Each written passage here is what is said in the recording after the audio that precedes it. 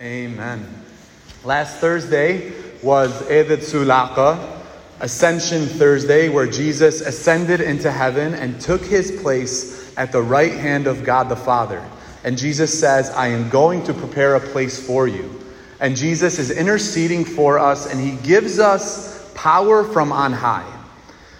So as he ascends into heaven, he tells the apostles right before that in Luke 24, don't go into the world and preach my gospel until you have been clothed with power from on high. So my question to us is, do you ever feel powerless? You look outside, you see the world, and it's only getting worse. Another devastating tragedy in our schools. You look at our children, they're getting into drugs and fighting. You look at them and they're confused about their sexuality, or they're confused about what the truth is. You see that our churches are not as full, and you feel powerless to these changes. I constantly think about the next generation. Parents, you guys know this well. When you feel powerless over your children, you're tempted to control. Powerlessness leads us to control because we're motivated by a fear that if we don't control something, this is going to happen. So because of our fear, we say, I have to control this. But then we're met with powerlessness. You try to control, it doesn't work, and you feel very insecure.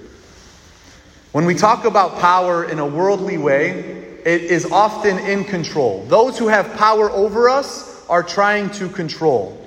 Parents, you try to control your kids. Eventually they get older and older. You get more afraid. You get more anxious. And eventually you have to surrender to God. The church can also fall into this reality. You guys know how much we do at St. Joseph with our youth group.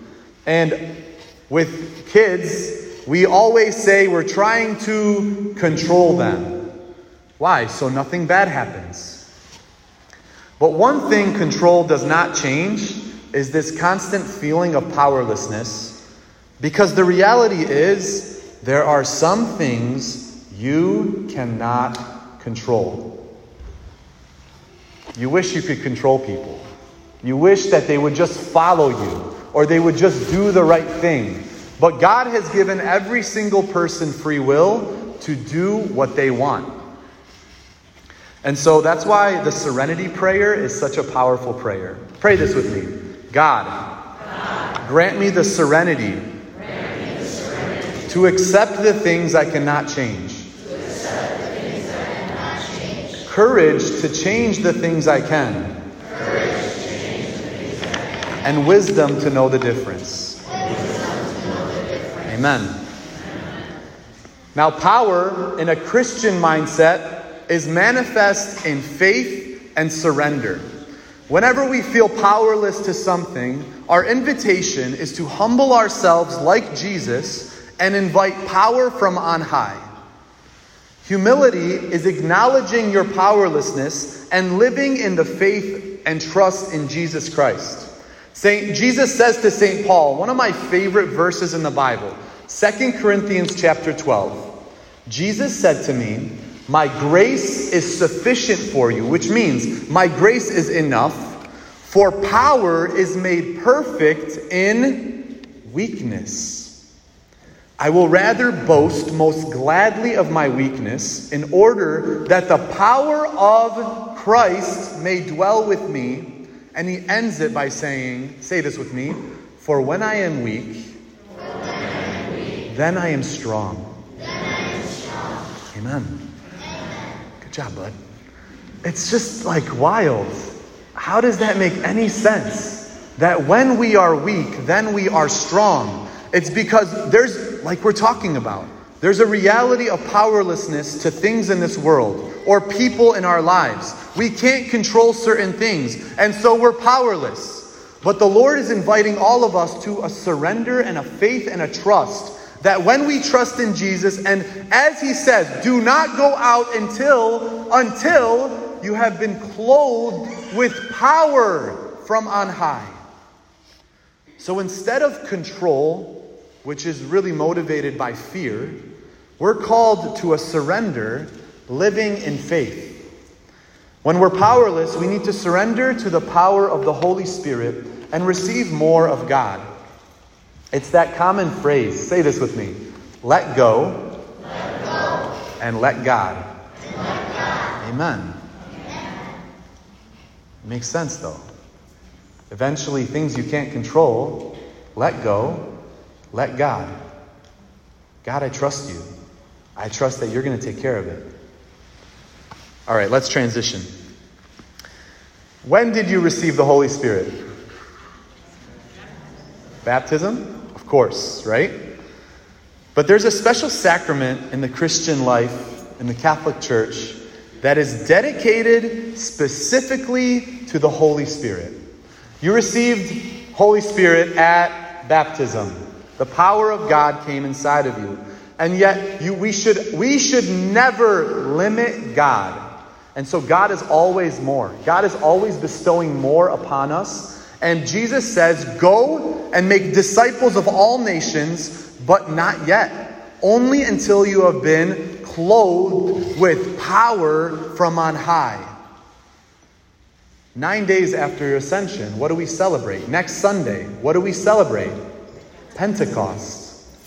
The feast where the Holy Spirit, power from on high, descended upon Mary and the apostles. And then from that, they go and 3,000 people are converted. Peter looks at a lame beggar, and he says, I don't have any money for you, but in the name of Jesus Christ, stand up and walk. He didn't have any power within himself, but he had the power of the Spirit of Jesus, to say to this leper, to this lame man, get up and walk.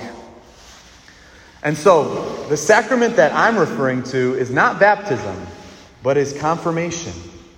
Confirmation is the sacrament of the Holy Spirit.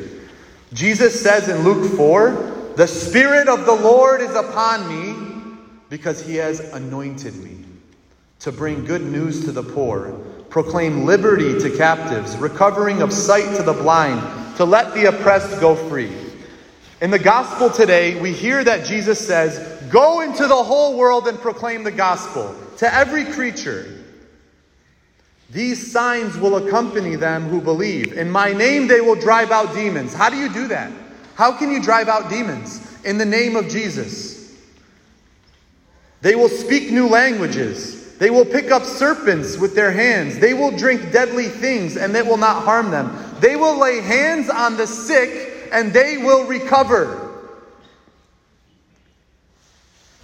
But we can feel very powerless. Like if you pray over someone and say, in the name of Jesus, be healed. Lord, I just pray healing right now. Anyone that needs healing, I pray right now, heal them. Not my power. Power from on high. Holy Spirit. So when we're proclaiming the good news, and I shared a few weeks ago, and you guys were so encouraging after the homily. I shared that I felt like sometimes when I preach, like nothing changes. People aren't changing. You know, the church is not getting fuller or whatever it may be. Like, that's a temptation from the devil to lie to me and say, you're not making a difference. But sometimes when we're preaching the gospel, we feel powerless. But we're not.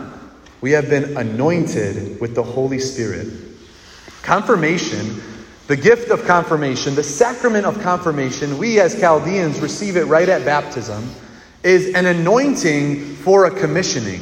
We all have a mission in this world. We're meant to preach the gospel, but not until we have been clothed with power from on high. Because if we try to do it on our own, we fail. We're powerless. We can't do it. We've got to humble ourselves and say, come, Holy Spirit. Amen?